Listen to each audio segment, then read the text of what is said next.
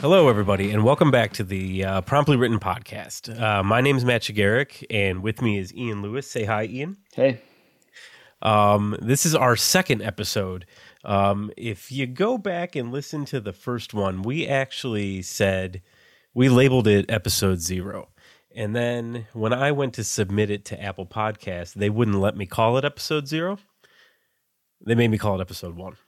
My OCD is not going to let me continue that. Like when I upload the episodes, I'm not going to be able to be like, well, this is number 1, but it's really number 2. I can't do it. So what we're doing is we're skipping episode 1. This is episode 2. We're going from 0 to 2. I don't care. We make the rules. That's how it's going to go. Sound good? Deal thing. So I would like to thank everybody for the really positive feedback for the first episode. You know, I did run into some audio issues when we recorded. We recorded together in the same room, and for whatever reason, I don't know if it was a setting or just, you know, something wasn't quite set up right, but I had a lot of my voice in your mic, Ian, and it made it kind of a bear to edit the episode because I couldn't really move stuff around the way I wanted to. So today, we're in separate places. We're recording separately. I think we're going to be good. So I would just like to ask everybody to just kind of bear with us. We're still kind of getting into the swing of things here, and it's just going to keep improving. It's not going to get worse. So if episode 0 is the worst that it was going to be, I'm totally fine with it because I think it actually turned out pretty good. So we originally were looking to launch this in January of 2019, but I think that once we recorded the first episode and listened to it, like I think both of us were just too excited. We had to get it out there, so we put it out there early. And I think what we're going to do is we are going to look to drop the new episodes on the first Monday of every month. So this one came out a little early because I wasn't sure if the iTunes approval process was going to take a while, and it ended up taking like, I don't know, what was it, like 15 minutes or something? Yeah, it was quick. Like I read all this stuff online. It was like, it could take up to a week. So I was like, I want to make sure it's there for the Monday. So we do. And then like 10, 15 minutes after I submitted it, it was like, you're live. I'm like, sweet. So I am super stoked. I love this, and it's actually kind of crazy how much I enjoy just sitting here at this desk, talking to my computer screen into this microphone. It's nuts. So I'm really having fun. We would have. This is funny story. Speaking of audio problems, this is actually the second time we're recording this episode because we recorded the first time. We lost a recording. Another one of the recordings was all messed up. So this is actually like round 2, and I'm super stoked to do it all over again. So. Yeah. We've taken into account some of those suggestions that some of the early listeners have given us. Matt Sullivan, I'm talking to you. Hello, Matt Sullivan. We love feedback. Talk to us. We're going to get you like a bunch of different ways to interact with us a little bit later, but we're going to make you listen to the whole episode before we get you there. So before we get into the stories, there was just like a couple of things I thought that we might be able to talk about before we get into it. Are you cool with that? Yeah, great. Okay. So the first thing I just wanted to ask you real quick, like for last month's story, I had mine done for, I don't know, I want to say like a good few weeks before we even recorded that episode. Was yours about the same? Yeah, mine was done pretty quick.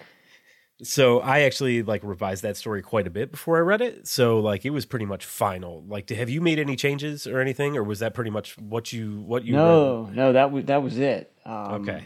I kind of wanted to see how quick I could crank out a story. Sure. Assuming that month to month I'm going to be under a time crunch because obviously I'm writing other stuff at the same time, and right. You know, this isn't my full time gig, so sure. Yeah, it took me about, I think, between writing and editing about 2 weeks to do the whole thing, but I think given a time crunch, I think I could crank these out in a week a piece, probably. Yeah, I know. I think the first one took me a little long because I don't know. I wanted to like hit a home run right out the gate, so I went over it a lot. Like I actually put it down pretty quick, but like I revised the hell out of that one. So yeah, this one I didn't do a lot of revising with mine. Oh, okay. It was kind of organic and I guess if you remember, it was straight from a dream, so sure, it was kind of already plotted out in that sense. Yeah, absolutely. So I know just the one I'm about to read today was like I definitely didn't have as much time to, sit on it. Usually my process involves like getting everything written down and then I try to like separate myself from it for a while so I can come back with like fresh eyes. This one had none of that. This one was pretty much like I did it, I wrote it, I read it. So it sounds like my story this month is a lot like your story was last month. Okay, well, yeah. I'm interested to hear it for the second time, right? I'm excited to hear it. So let's see. And another thing that I was actually kind of conscious of while I was writing this second story is while I was writing, especially, I guess there was a little bit of dialogue in the story that we're about to read today, but like I was very conscious of the fact that I was going to be reading the story out loud. So if there were sentences that kind of felt weird to me or whatever, I actually would read out, like talk to myself out loud just to make sure. Did the fact that we're reading these like did it change your approach to your writing process at all? I mean, a little bit.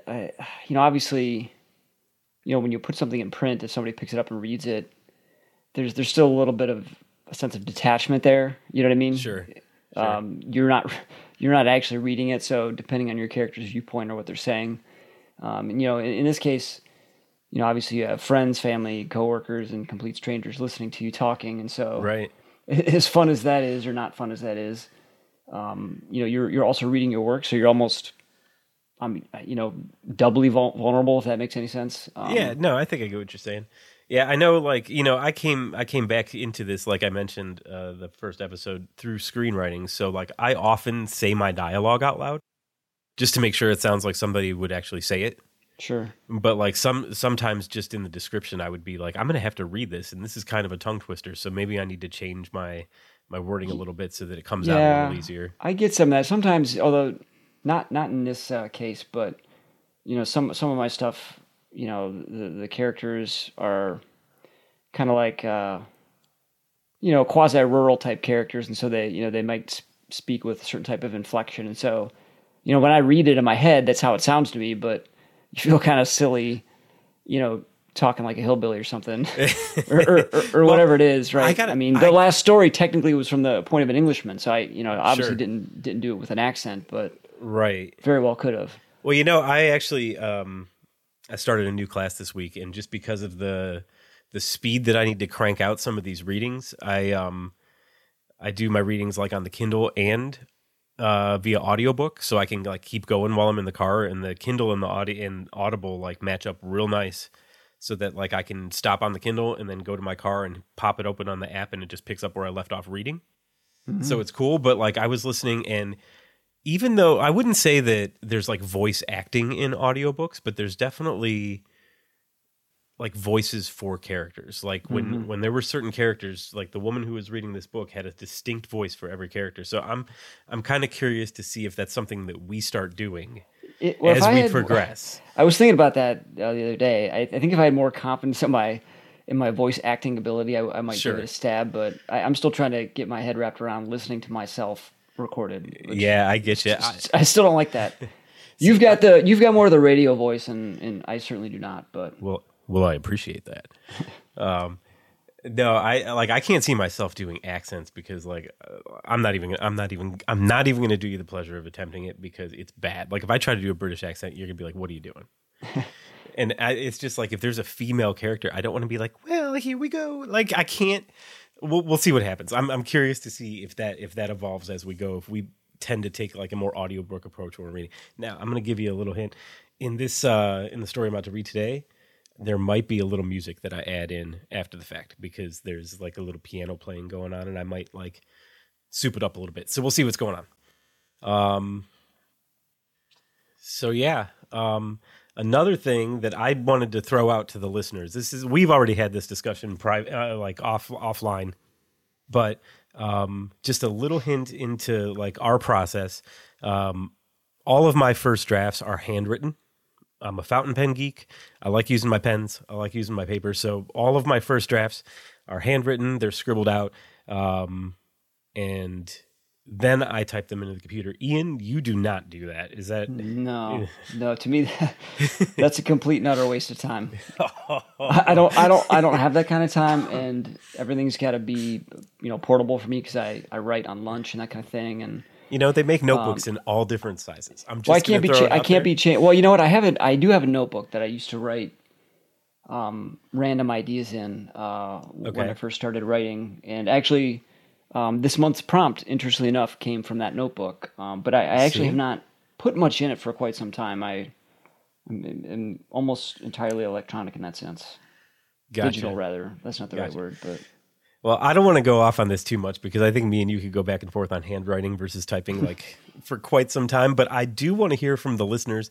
For you writers out there, I want to know if I'm in as big of a minority as I think I am, or if there's others who are crazy out there like me who like to handwrite their stuff before it gets into the computer. What I do like about handwriting is I feel like I'm a little more conscientious of the words that I'm writing down because I don't want to scribble stuff out because I'm like really anal retentive about about mostly everything. But I don't like scribbles and mistakes. So like I really want to make sure. So that kind of drives me nuts.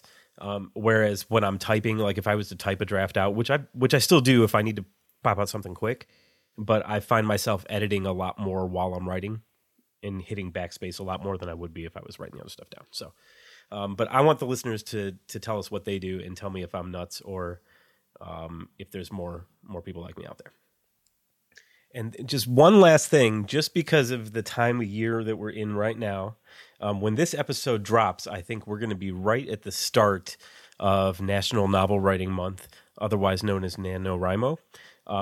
I have attempted to do this in the past and failed miserably almost immediately.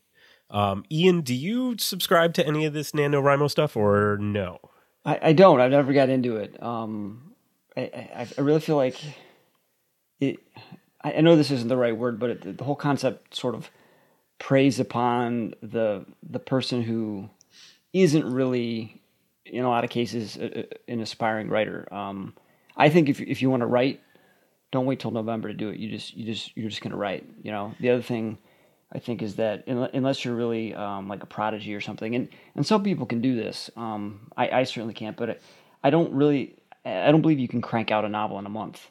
At least anything of quality. I think it's a longer process than that. Even if you had your outline up front, it's going to take you longer. And so, to me, in some cases, unless you know what you're getting into, I feel like it sets people up for failure because they think they want to write. They take that month to sit down and try to crank something out, and then when they don't end up with a novel at the end, is there like some kind of built-in sense of failure? I don't know. That's just sort of my perspective on it. Yeah, so I mean, I definitely see where you're coming from. I did have the opportunity I'll see if I can find a link to this and put it in the show notes. But Grant Faulkner, who's like the creator of NaNoWriMo, if you will, I think he's the creator. If not, he's like way up in like the leadership or whatever. I think he's the creator. We're gonna go with creator. If I'm wrong, whatever, you can Google it and find out yourself, and then just think I'm an idiot. But he was saying that essentially, I don't know if he's necessarily.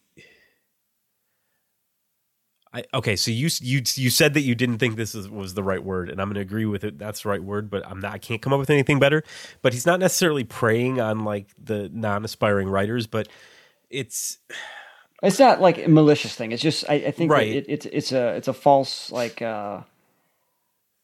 People go into it with like maybe a false assumption of what they're going to end up with on the back end, and again maybe some people can do it, but I would also think that the person who's a prodigy enough to write a good novel in a month doesn't need to wait for November to do it. They're going to do that anyway. Yeah, no, I agree with you. I think what he was trying to get across in his talk was the fact that he's not necessarily saying that everybody who does this, you crank out 50,000 words in a month, which is something like 1,600 words a day, which is kind of a tall order if you think about it. But it's not necessarily to end November with something that you can hand into a publisher. Well, sure. It's you take that month to get your story down on paper and just like use that. And then after that, then you go and spend the next, year or 6 editing and getting it ready to go. It was a really good talk, and I think he was actually really inspiring for people who may not have the motivation to go out and just do it themselves. I'll see if I can find the video. If I can find it, I'll throw it in the show notes. If not, just I don't know, go look for it. He does a bunch of talks. Hopefully I'll find something similar that we can link to. But yeah, it's I mean, writing is a discipline and it's sort of a solitary task, so you have to be committed to it. And if you treat it as an exercise to just get in the habit of writing daily, I think that's probably a good thing to do. Just to see what it would take, because really, aside from a few days here or there, I mean, if you're writing seriously, you're going to be writing almost every day in some capacity, right, whether you get a paragraph out or a couple pages. And I think if you approach it from the perspective of just trying to learn a discipline, then I think it's a good thing. But to go into it with any kind of pretense of writing a good novel, you might be able to write a quote unquote novel, but is it a good novel in a month? I'd be hard pressed to say it is. Again, sure, there's the exceptions, but the person who's going to be drawn into that type of process as a beginner probably won't end up with that result. I think. Yeah, I can agree with that. I personally, I am going to try to do it this year. I can tell you right now, I don't have a novel in mind. What I have is I have a series of short stories that have been piling up that I plan on just working on. And so I'm going to use NaNoWriMo as an excuse to make sure that I am writing every single day. And it might not be 1,600 words.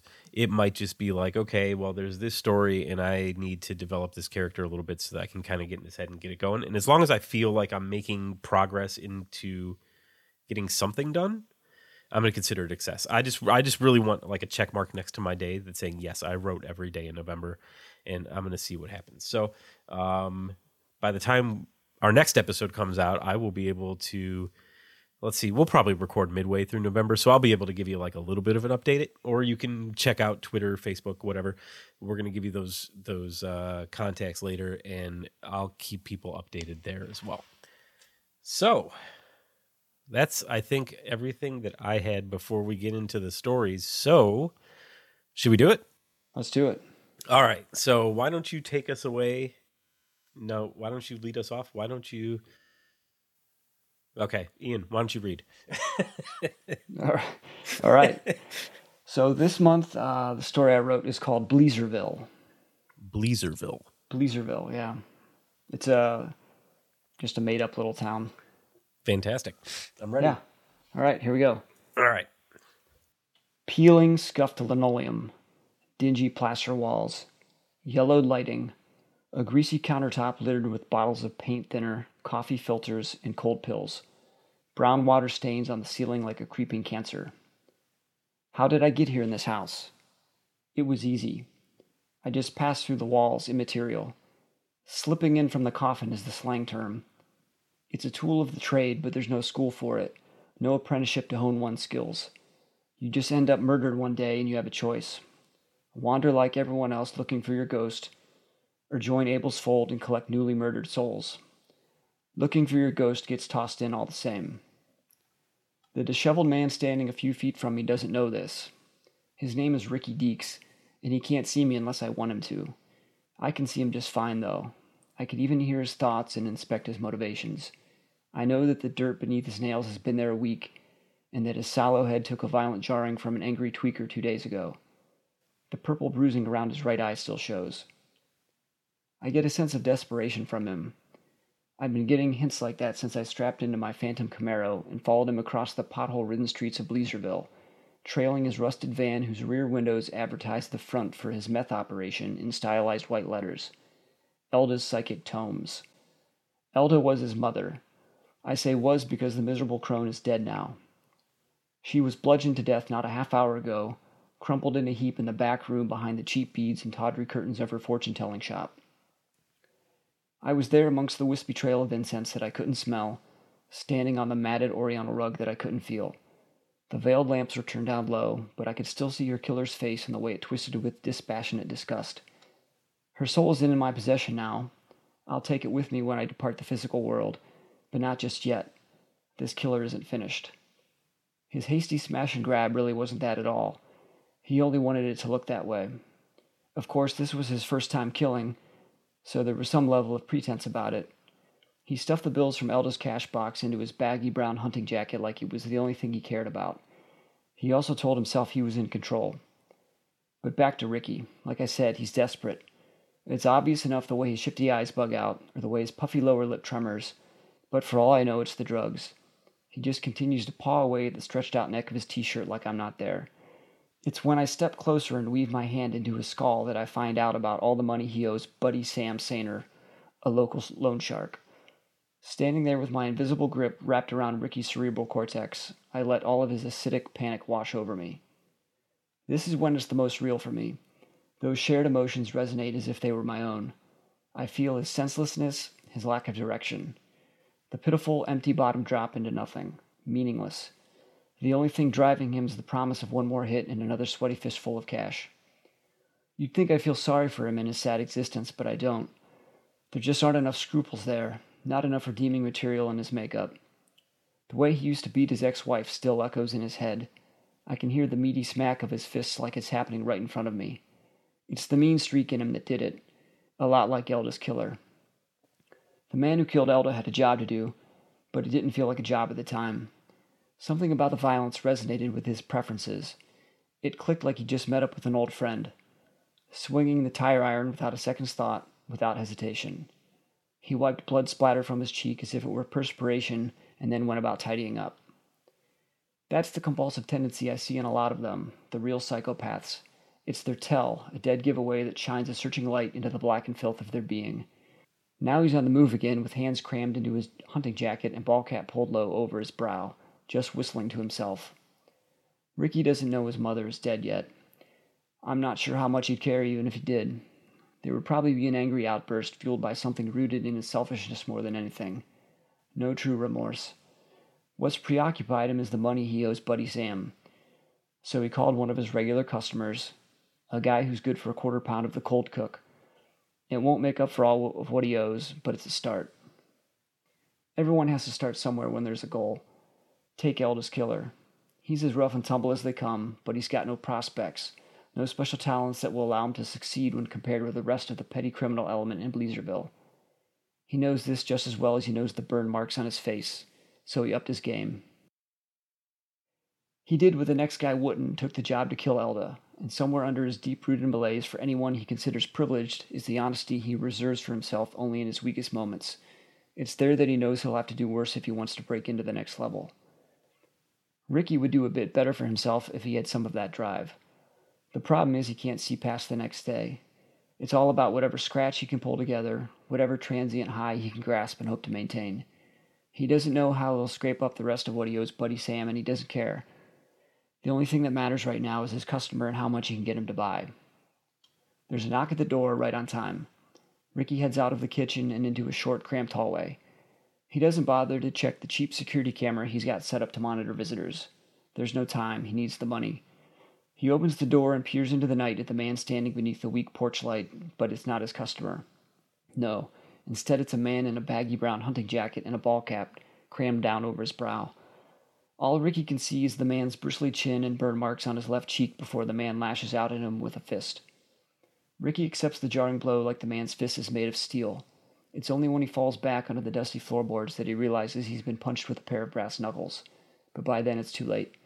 The killer is on top of him before Ricky's stunted mind can react. He wants to defend himself. The survival instinct kicks in, but the killer is determined. Hungry even. Ricky can't match that persistence. And he still can't think past the next day. Not even when he's dragged across the floor and shoved up against the plaster. The viciousness plays out over the next few minutes as one debt is paid and another continues to accrue. This is the wretched human story told so many times before, and it will be someone else's problem come morning. For me, it's just another night in Bleezerville. That's it. I'm really excited about this one, and it's because I may know something that the listeners may not, but we're going to get to that after I read mine. How's that sound? Fair enough. Okay. I'm not sure if did we mention the prompt yet this episode? You know what? I don't think we did. I think we missed that. So it's in the notes, but let's see. So the prompt was, how did I end up in this house? Is that right? Is that verbatim? How did I end up here in this house? I think here. How did I end up here in this house? And again, that was one of those things that just random kind of abstract things that I wrote down in a notebook. I was probably in a character's head at some point, and that was a thought. I wrote it down, but never actually used it anywhere. Well, we're using it now, and I'm damn excited about it. So, okay. So the title of my story is A Future Unseen. And I guess I'll just get started. Billy's eyes opened, and he found himself sprawled out on the floor. He slowly pulled himself to his knees. His right hand went to the back of his head, which was pulsating with a headache unlike anything he had ever felt before. Damn, wonder what I did last night. As he began to regain his focus, confusion grew. He looked down at the orange and brown shag carpet and ran his fingers through the thick pile. It felt dusty and slightly damp. A whiff of his fingers revealed dog hair and smoke, a combination that immediately took him back to his childhood. No, this couldn't be right. He stood and walked over to the fireplace in the corner of the room. Above the mantel was a painting of a winter landscape in a gaudy gold frame, likely bought at the local Kmart. Various family photos were scattered below it in equally unfortunate displays. Just to the left of the fireplace, on the adjacent wall, were the notches marked in the drywall every year to show how much he and his sister Abigail had grown. What the hell is going on? He scanned the living room, and sure enough, everything looked just as he remembered it. The white and brown couch with the hideous blue floral pattern sat directly in the center of the room, opposite of the console television that currently showed Tom chasing Jerry across the screen. A slight smile formed at the corner of Billy's mouth. They had always been Abby's favorite. The smell of waffles hung in the air. His mother had made the best waffles he had ever eaten in his life. She used so much vanilla and cinnamon that we probably should have choked, but for whatever reason, it was a combination that really worked. An unsettling feeling began to grow deep within Billy, for the last time that he had smelled his mother's waffles was... he refused to remember. The actions that he had taken, or more importantly didn't take, on that winter morning have haunted him every day since. He took a deep breath and took a moment of silence with his eyes clenched tight. He opened them and nudged the French shutters that separated the kitchen from the living room. His mother stood at the counter with her back toward him, whistling to herself and using her shoulders to really work the waffle batter over in a large bowl with a wooden spoon. The stainless steel waffle iron sizzled on the counter next to her. Whistle while you work. How she loved those damn dwarfs. Billy, is that you? She asked without turning around. Go tell your sister that breakfast is almost ready. Abby? He barely got her name out. His mother turned around to face him. Speckles of batter dotted her face and apron. Yeah, that's her name. Tell her she can take a break from practice so she can eat these while they're hot. Billy just stood there, mouth agape, not sure what to say. Abby had been dead for over 20 years. Go on, mush. Don't make me use this. She held up the wooden spoon, which doubles as her favorite torture device for disobedient children. He winced and jumped back as she took a step toward him. Go! He backed out of the doorway, careful not to break eye contact with her. She couldn't possibly be serious. Surely she, of all people, would have clearly remembered the events of that day. Wait a minute. He looked down at his arms and hands, now free of years of wrinkles and imperfections. He moved back toward the fireplace and bent down to look at his reflection in the glass doors of the fireplace. The reflection that looked back at him was not that of a grown man, but of a 12-year-old boy. The nearby plinking of a piano brought him out of his daze, and he began to move toward the sound. As he made his way into the room, he heard his sister's voice. When I was just a little girl, it simply couldn't be. She paused for a moment to find the right keys and continued to sing as she played the melody. Will I be pretty? Will I be rich? Tears began to stream down Billy's face as he watched her silently from the doorway. Que sera, sera. Whatever will be, will be. Her tiny voice was the most beautiful thing he had ever heard, and up until a few moments ago, it was something he had accepted he would never hear again a long time ago. She finished and spun around on the piano bench. Billy, I did the whole thing all the way through and didn't make one mistake. She jumped off the bench and ran over to him, throwing her arms around his waist. She looked up at him, her gleaming blue eyes filled with pride. Why are you crying? He started to speak, but nothing came out. He wiped his eyes and took her hands in his as he tried to compose himself. He knelt down to meet her gaze directly. I just missed you so much. She laughed. Miss me? We just watched cartoons together this morning. She laughed again, tossing her head back. You're silly, Billy. Come on, I have to go tell Mom that I did it. She let go of him and took off through the doorway and around the corner at full speed. No, he shouted as he lunged for her. It was too late. Just as he got back to his feet, he heard the crash in the living room. It was just as it had happened all those years ago, and it was happening all over again. He couldn't bear to go out there, but it was as if he no longer had control of his body and was being propelled forward by an unseen force. He turned the corner to see Abby on her knees, tears streaming down her cheeks, his mother towering over her. Her face was so red with anger that it was almost purple. The knuckles of her right hand were white, clenched tightly around the wooden spoon, still dripping with waffle batter. Why can't you ever watch what you're doing? That belonged to my grandmother. He watched as the rage continued to build as veins began to surface on her forehead. Abby was crying so hard she was shuddering, unable to control herself. She was trying to say something, but it was incomprehensible. Stop it, his mother screamed. The wooden spoon began to rise and fall as she continued to yell. I tried to move, but my feet were now glued to the floor. I cried out in frustration, tried to shut my eyes, but it was impossible. I was being forced to watch. I can't believe you did that, you stupid girl. The last swing of the spoon cracked Abby on her temple with enough force to splinter it in two. Billy was completely helpless as he watched his sister fall lifelessly to the floor. All the color immediately drained from his mother's face, and she dropped to her knees, cradling her daughter's limp body. She looked around the room frantically, her eyes finally locking with his. Call 911! He stood there frozen, still unable to move. What are you waiting for? She shrieked. He continued to just stand there staring. Staring, unwilling to believe that he was witnessing this moment again. She dropped her head to Abby's chest and began to sob into her pajama top. Abby remained still.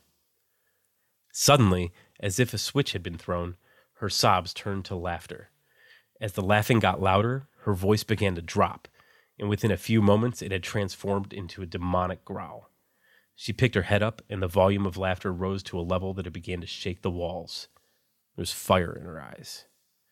The invisible shackles that had held him in place were finally removed, and he began to search the room frantically for anything that he could defend himself with.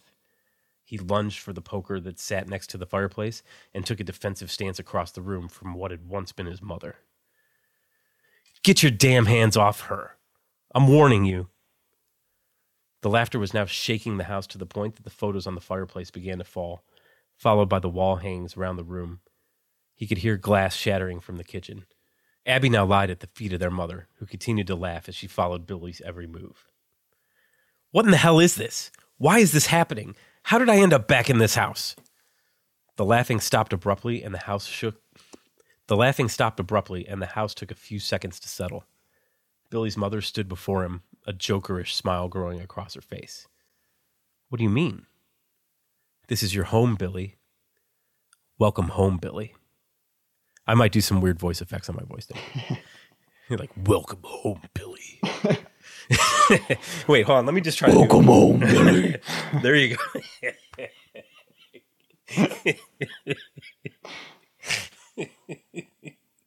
I might use that if you don't mind. I'd have to hear it first. I don't know. Does it sound good? Yeah, it sounded pretty good. I'll let you hear it. I'll just leave that little banter in there. Let's see. That was awesome. Having no response for such a statement, Billy made a dash toward the front of the house. He ran into the piano room, almost tripping over the bench. He got to the front door, grabbed the knob with both hands, and yanked. The only way to describe the sound that came out of Billy's mouth as he fell backwards was inhuman. The skin in his palms began to bubble and blister. He looked over at the doorknob, which burned red-orange with heat. The laughter began to bellow out of the living room again, and the demonic voice returned. "There's no way out, Billy." He pushed himself back up to his feet, almost falling over again in pain as he planted his palms on the carpet. He ran back into the living room and tore open the curtains. He couldn't believe his eyes. Beyond the pane of glass was a wall of pure flames. The rising laughter began to shake the house again, and the glass exploded, inviting in an intense wave of heat that showered Billy with glass. Now frantic, he clenched his eyes shut, racking his brain for any childhood memories that could give him a way out. His eyes opened, knowing there was only one way. He ran down the hallway, stepping around the fallen rubble that had once decorated the walls, and slowed as he got to his parents' bedroom. It was the same as it always was. On the bed was a flannel comforter that used to tickle his nose when he slid into the safety of his mother's arms after a nightmare. The rusted metal fan was oscillating in the corner of the room, as it always did, stirring up the smoke embedded in the carpet. In the corner of the room, off the left side of the bed and next to the window, was his father's nightstand. Beyond a stash of cigarettes and a stack of Playboys was a revolver. He kept it there for protection. He and his friends used to sneak back there and look at it, among other things, but they were always afraid to touch it. There was no time for fear. He returned to the living room to face his mother for the last time. She had watched her daughter die by her own hand, and now she would watch her son take his own life. She laughed when she saw the gun in his hand. "Silly Billy, that'll do you no good down here." "That's what you think." He took the gun and placed the barrel under his chin, pointing it at a 45-degree angle toward the back of his skull. "See you in hell." Her grin returned. "But Billy, you're already in hell." She watched intently as Billy cocked the hammer back and pulled the trigger. His body fell forward and his face met the carpet with a dull thud. He laid to rest just feet beyond the body of his beloved sister. His mother turned and walked back into the kitchen. She began to whistle as she went back to her waffles. Billy's eyes opened and he found himself sprawled out on the floor.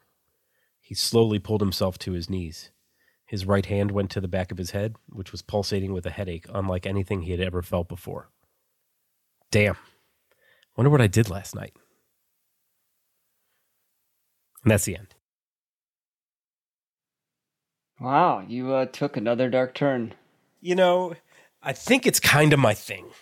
It is your thing for sure. I know this, but obviously the listeners are still probably, getting their bearings. Yeah, we'll get there, so to speak. We're probably not going to get too much happy-go-lucky shit out of Matt. Probably not. So, that was that. I want to apologize. I should have mentioned this earlier, but I'm a little under the weather as we're recording this. So if there's like some sniffles or some stuff in there that sounds weird, sorry, what can you do? So, you read first, so why don't we talk about yours first? So, I think you mentioned in episode 0, episode 1, whatever we're going to call it now. I think we should just keep going with 0. It's fine. We'll just skip 1. Yeah, it'll be our thing. Maybe someday we'll go back and do the mysterious episode 1, right? Oh, that's interesting. Maybe you'll handwrite your story. Maybe. You mentioned in episode 0 that you were thinking about maybe bringing some existing characters into your story. Yeah. And we got that. Yeah. Yay! So I'll admit it's a little selfish for 2 reasons. One, I'm cross-pollinating. I'm hopefully going to get some readers maybe interested in this character, but it was also selfish in the sense that you didn't have to think too hard with the prompt, because you can tie it into material you already know. Sure, in a sense. absolutely. Obviously, yeah, this is a brand new story. It doesn't cover any ground that's been covered per se in any right. of the And I'm gonna ask novels. you a couple. I'm gonna ask you a couple of questions about that too. But I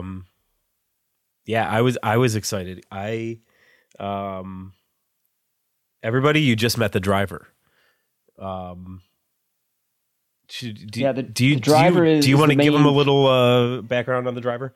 Yeah, so the driver is the main character in a series, an ongoing series of the same name, the driver series, and he's in a sense, I guess he's sort of a ghost, but not in the traditional sense. The premise in the series is that murder is such an extreme, disastrous, horrific thing that it separates the soul from the spirit. So again, taking some liberties and breaking those two concepts into two. And the idea is that people who are murdered end up in this in-between state, where it's just their soul with no way to get around.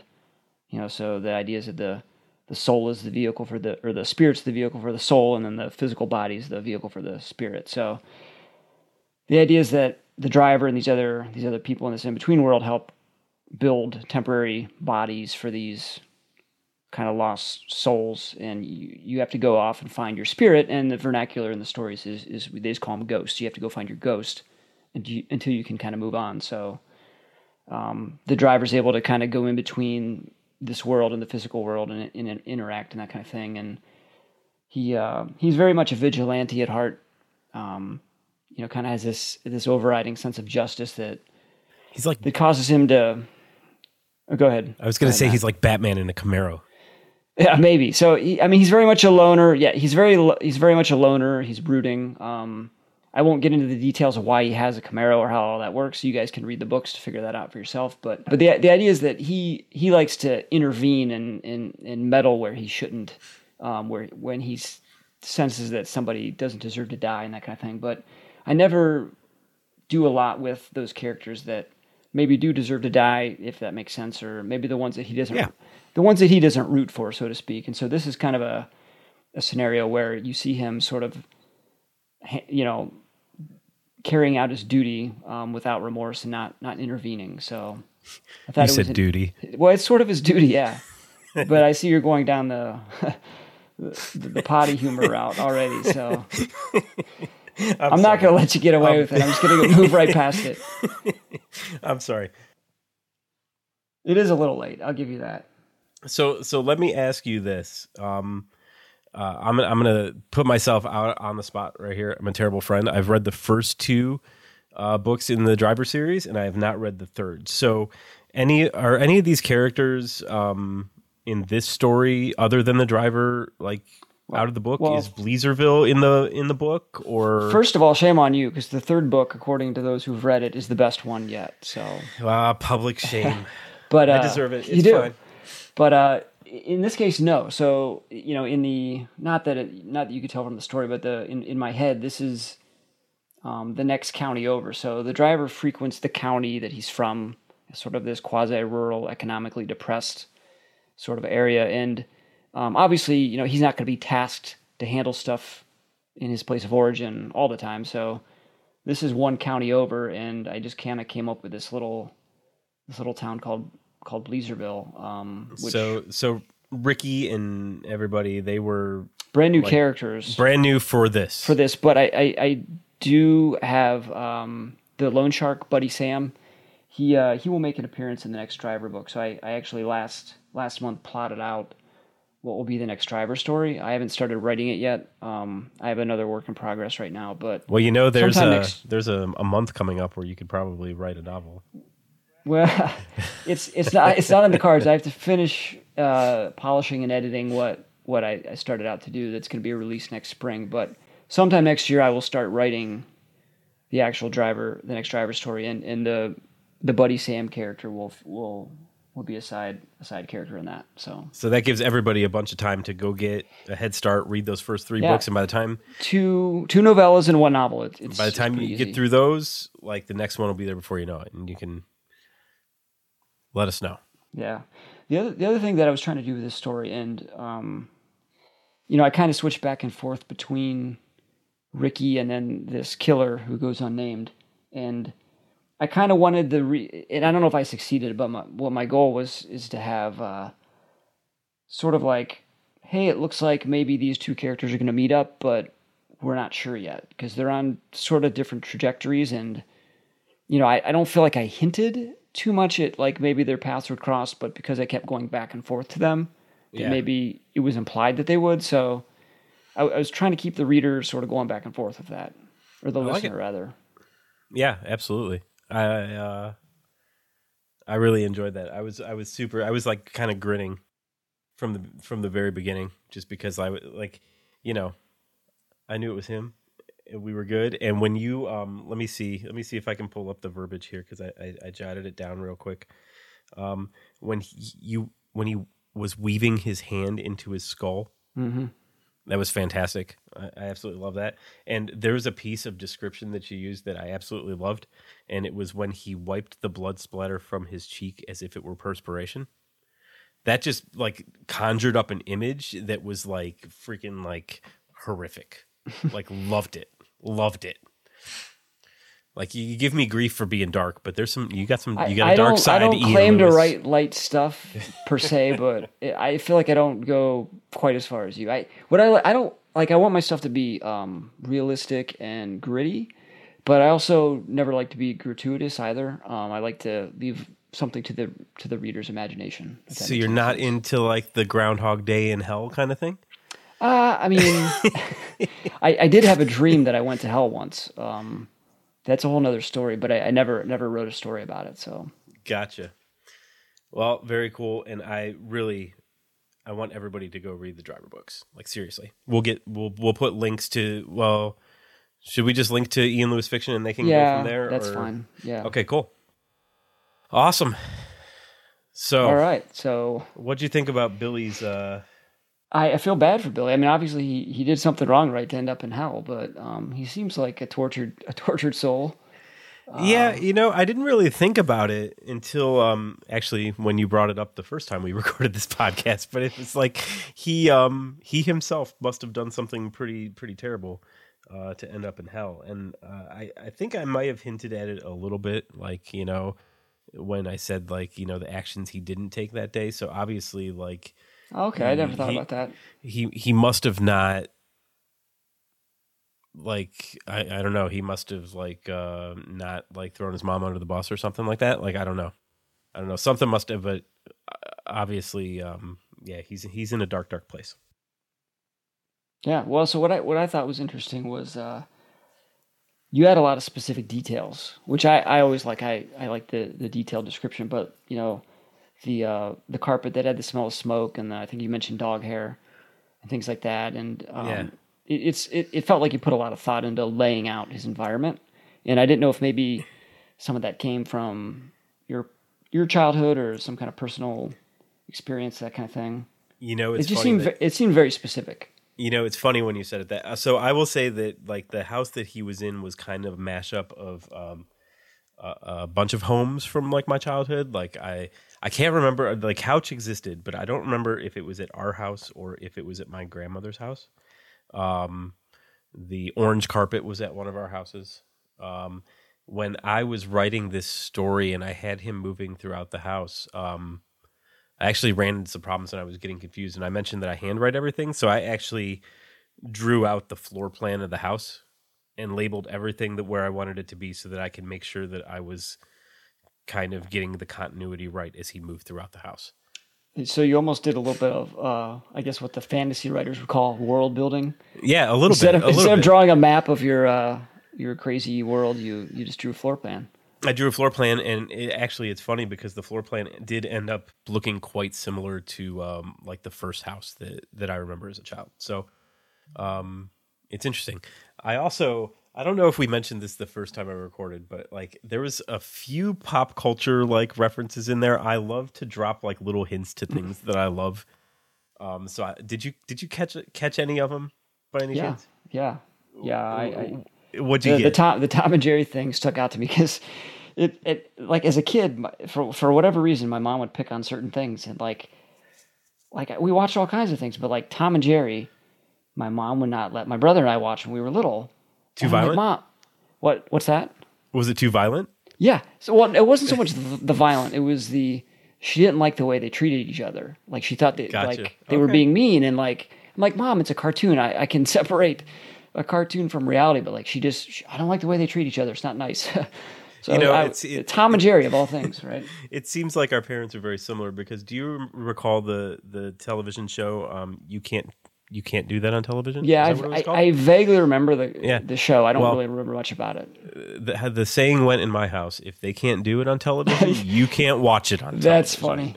So that's pretty good. It has some very similar stuff. There was a couple other things that I kind of hid in there, and if you didn't grab them, I don't know if I'm gonna let him. Like, I want to see if the readers pick or the listeners pick up on him. Did you catch anything else?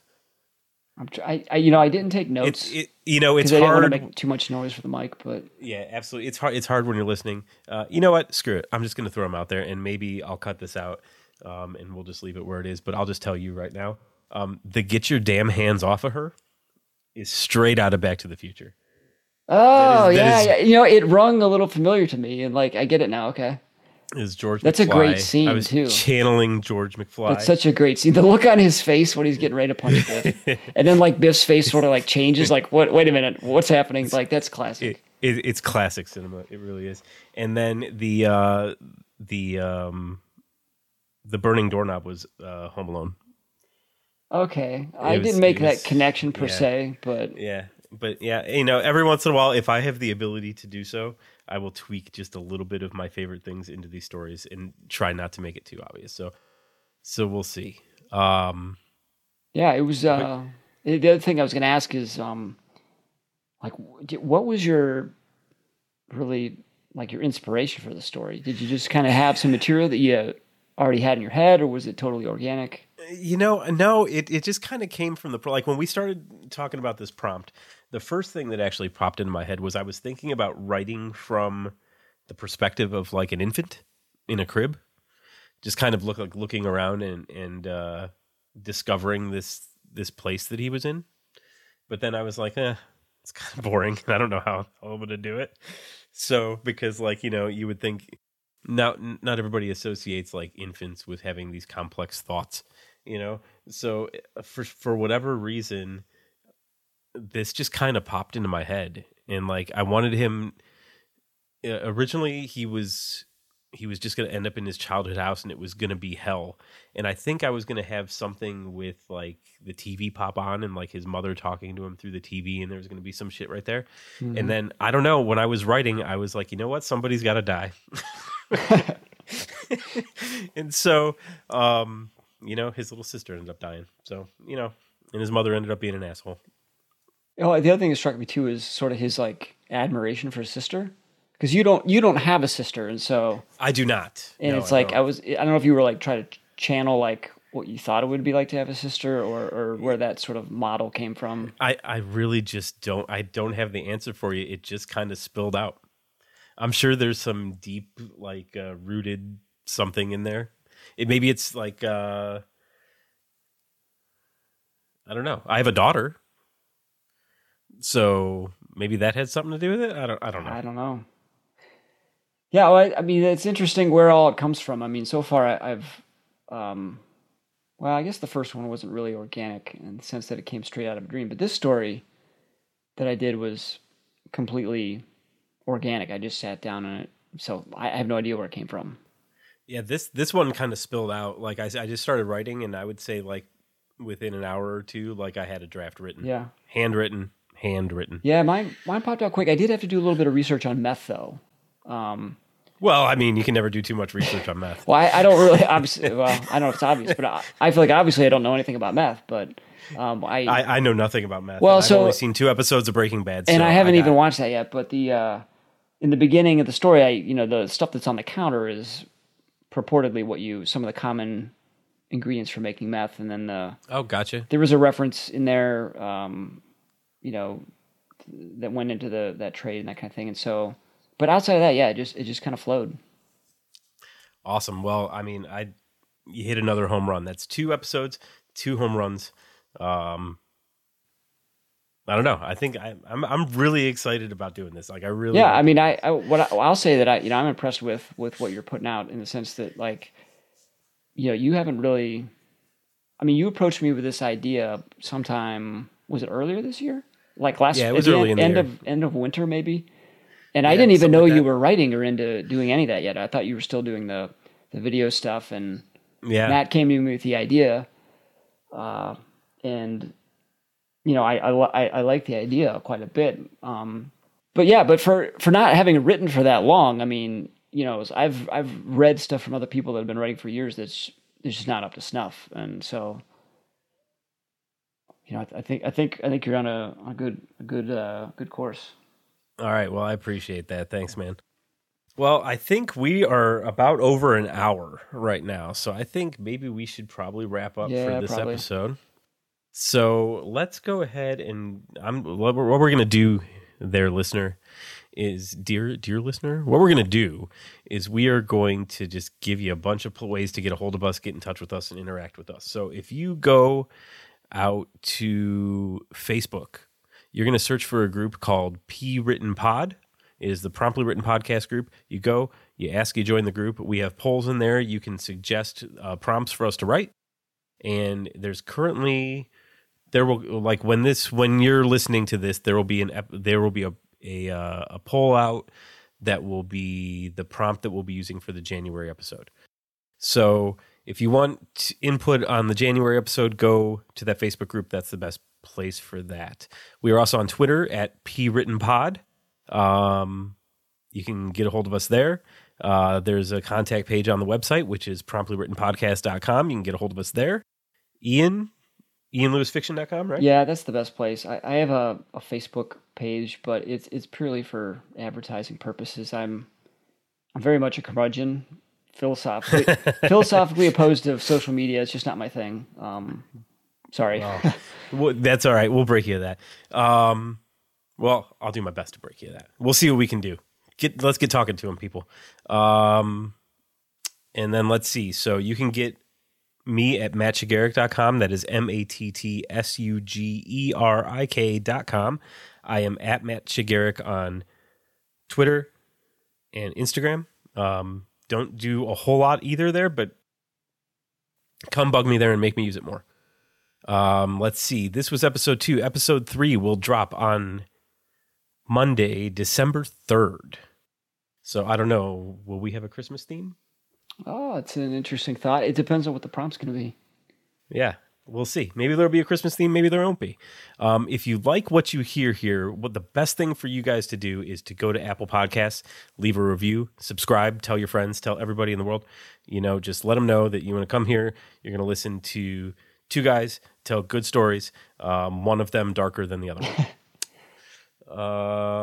And I think that's about it. So is that it? That's it. All right, cool. So we will see everybody again in December when the next prompt will be whatever has the most votes on the Facebook poll that has already passed when you listen to this, so you lose. I think what it's going to be is a few seconds might buy us safety. That's what it's looking like. I think that's the leader. So as of right now, a few seconds might buy us safety is the next prompt. All right. I think we talked enough. Thanks. Yep. Thank you guys very much, and we will see you next month.